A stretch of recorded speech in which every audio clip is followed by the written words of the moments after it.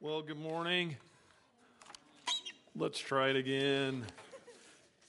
Andy will appreciate this. You guys sounded like our Saturday night service at church, a little bit slow and dead. Good morning. Good morning. Hey, we saw a camel on the way over here from Wichita today. Not what we expected, for sure. So just a little bit about myself as an introduction. I've been on staff at Pathway Church for about 11 years. My wife's name is Cheryl, and we've been married. It'll be 30 years this June, bless her heart. And we have 3 children. Our oldest daughter, Stephanie, she has just started the master's program at Wichita State. Our middle child, her name is Sarah. She's a freshman at Butler Community College. And then our youngest son, Scott, he's here for a campus visit today.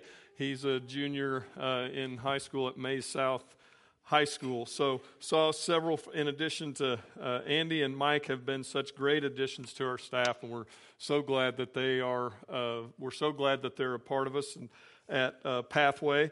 And Joan Ersman, ran into her over here.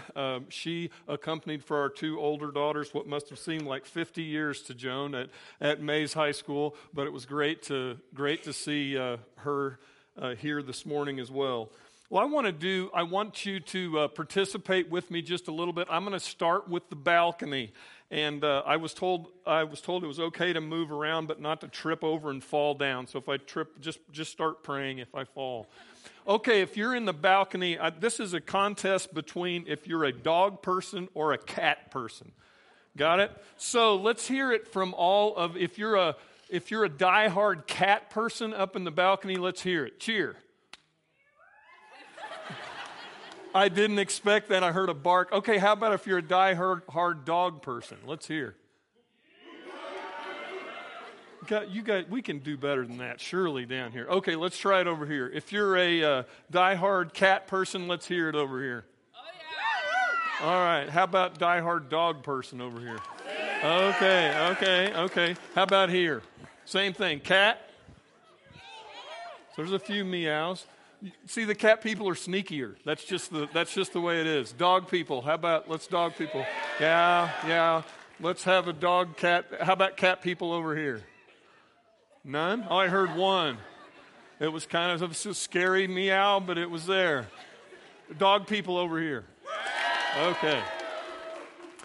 Well, our family is definitely a dog family, and I wanted to introduce. We'll have a picture of our dog. I wanted to introduce our dog.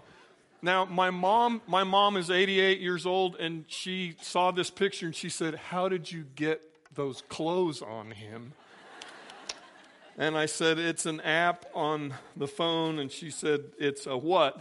So this is our dog. His name is Bentley, and this is such an appropriate outfit for him because he believes the force is with him at all times. He's mostly a Jack Russell Terrier, but he's part something else. We have theories about that. He's part something else. We got him from the Humane Society. He'll be 7 years old this June. But he's very strong physically. He weighs about 35 pounds, a little bit more than that now. And he's very smart. Intellectually, he's very smart. He understands lots of words. Mostly, he has a really strong will. And he's a terrier. And one of the things, he's done several things over the years. About the second year we had him, he was out in the backyard while I was mowing the backyard, and he wanted to get to a squirrel or a bird in the tree.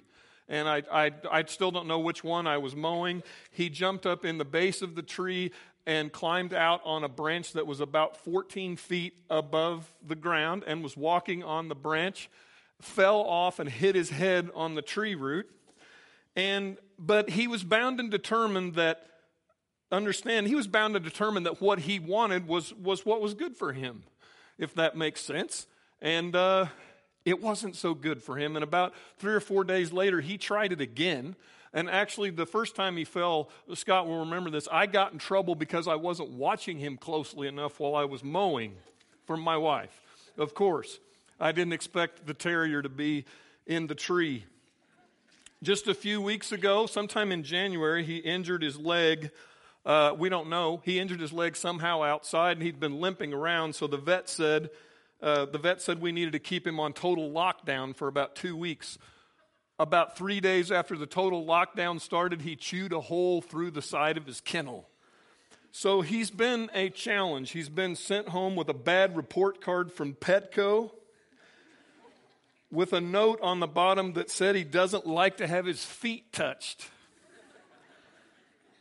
We bought a book to learn more about Jack Russell Terriers, and the book said it was Jack Russell Terriers for Dummies, and the book said they should have been named Jack Russell Terrorists. And we know why now. I did a little research on the internet, and the internet actually said that Jack Russell Terriers do fall in the top 10 most intelligent dogs until you factor in the cooperation factor. They have a factor they put in there for cooperation, and they fall completely out of the top 10 when you factor that in. You know, the truth of the matter is, for me and for each one of us, there's a little bit of a Jack Russell Terrier inside of us. And I think a great thing keep in mind here, evaluate yourself just here real quick, if you would. What's your cooperation factor? How well do you get along with others overall? This could be anybody. How well do you get along with others? Would you put that on a scale of 1 to 5? 1 would be you're like Bentley, our Jack Russell Terrier. You don't get along well at all. And a 5 would be you're incredibly cooperative. So get a number in mind for yourself of where you might rate yourself on that. I think we all tend to do what we want to do, and we all at times think that what we want to do is the best thing for us to do. We're going to look at several verses this week from Romans chapter 12. It's Romans chapter 12, verses 14 through 21. You'll be able to follow along. You're welcome to pull those up and look in your Bible. Also, if you want to do that, I'm going to read them. I'm going to read them out loud from the 12th chapter. This is verses 14 through 21. What a great section of verses as we think about what it's like to get along with others. Listen to what Paul writes in Romans chapter 12, verses 14 through 21. He says this: "Bless those who persecute you. Bless and do not curse. Rejoice with those who rejoice. Mourn with those who mourn. Live in harmony with one another. Do not be proud, but be willing to associate with people of low position. Do not be conceited. Do not repay anyone evil for evil. Be careful to do what's right in the eyes of everyone." Catch what verse 18 says. "If it is possible, as far as it depends on you, live at peace with everyone. Do not take revenge, my dear friends, but leave room for God's wrath. For it's written, 'It is mine to avenge, I will repay,' says the Lord. On the contrary, if your enemy is hungry, feed him. If he's thirsty, give him something to drink. In doing this, you will heap burning coals on his head. Do not be overcome by evil, but overcome evil with good."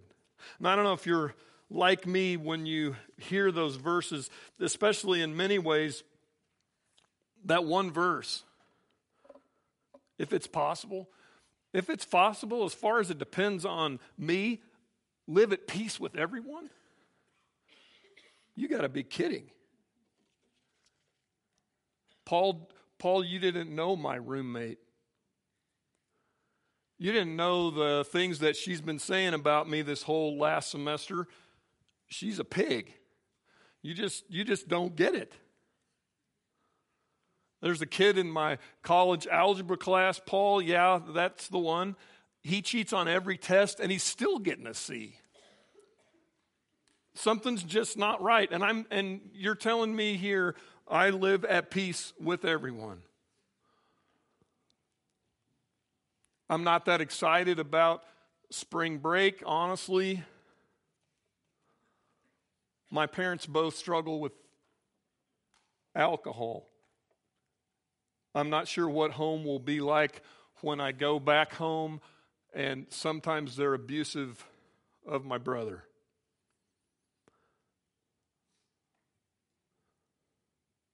You know, as adult now, at least I feel like an adult part of the time.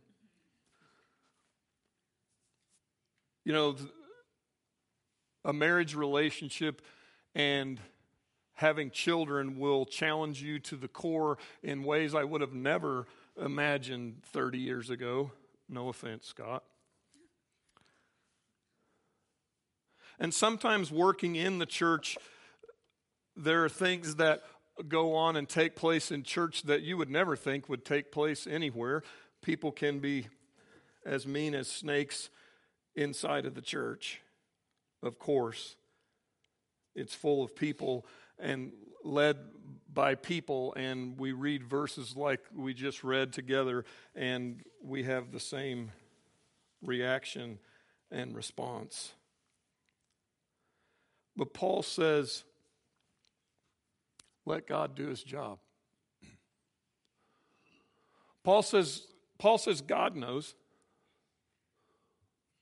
Paul says God knows, and in the end, evil won't triumph. God sees the big picture when often you don't. So it's tough for us to take revenge when that's God's job and we don't know everything anyway.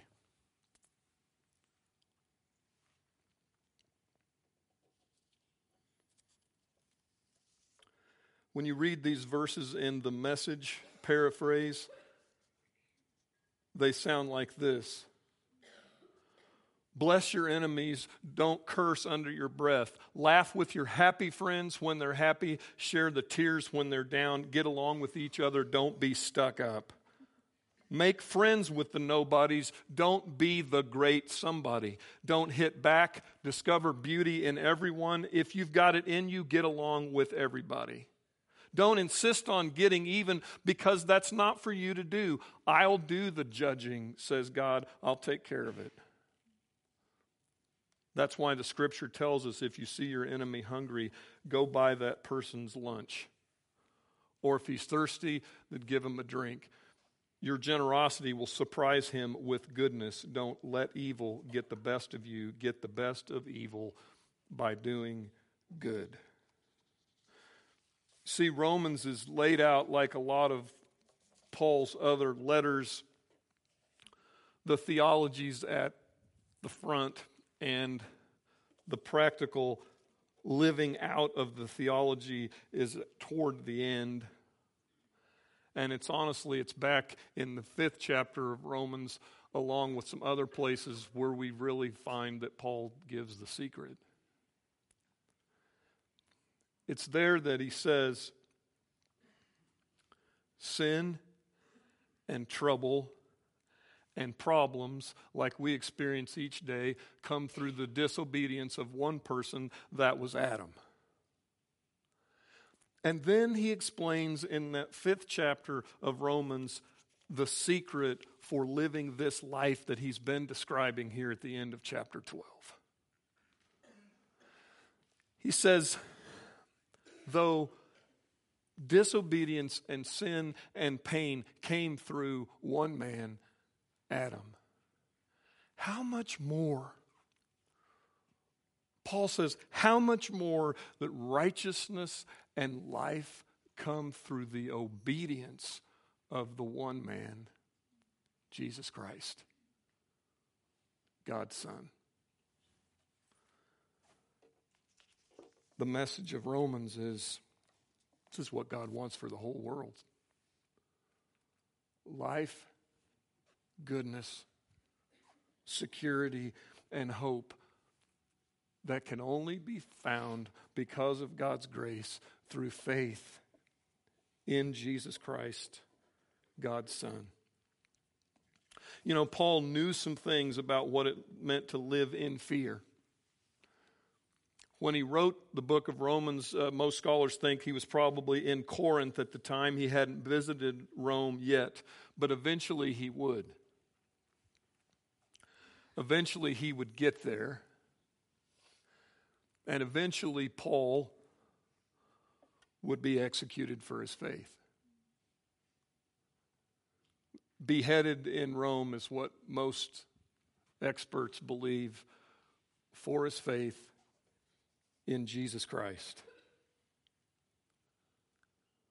But the truth about that is, Paul knew that even though they could take his earthly life there in Rome, he would never truly die because of Jesus Christ, God's Son.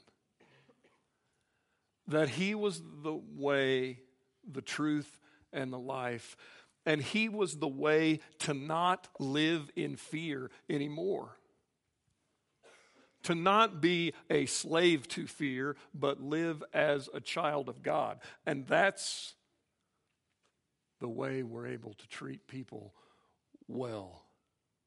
That's where the cooperation factor goes up. Is through the blood of Jesus Christ, God's Son. Not because we can figure it out and we know what's best for us, because God knows us better than we do ourselves and sent Jesus Christ. Would you bow your heads together with me? Let's pray together. Father God, we thank you today for a break, for an opportunity to rest. God, I pray that you'll help each one of us over the next few days, the next week, to look at our relationships. God, would you help us to see how much of you is in our relationships with others? How well do we reflect the description here in Romans 12 of living as your grace and your mercy, as best as it depends on us to get along with everyone all the time. God, we desire to live as your children, to not live in fear, not be enslaved by fear, God, but to live as your children so the world sees Jesus Christ in us each and every day. God, may that be true of us more and more. In Jesus' name we pray. Amen.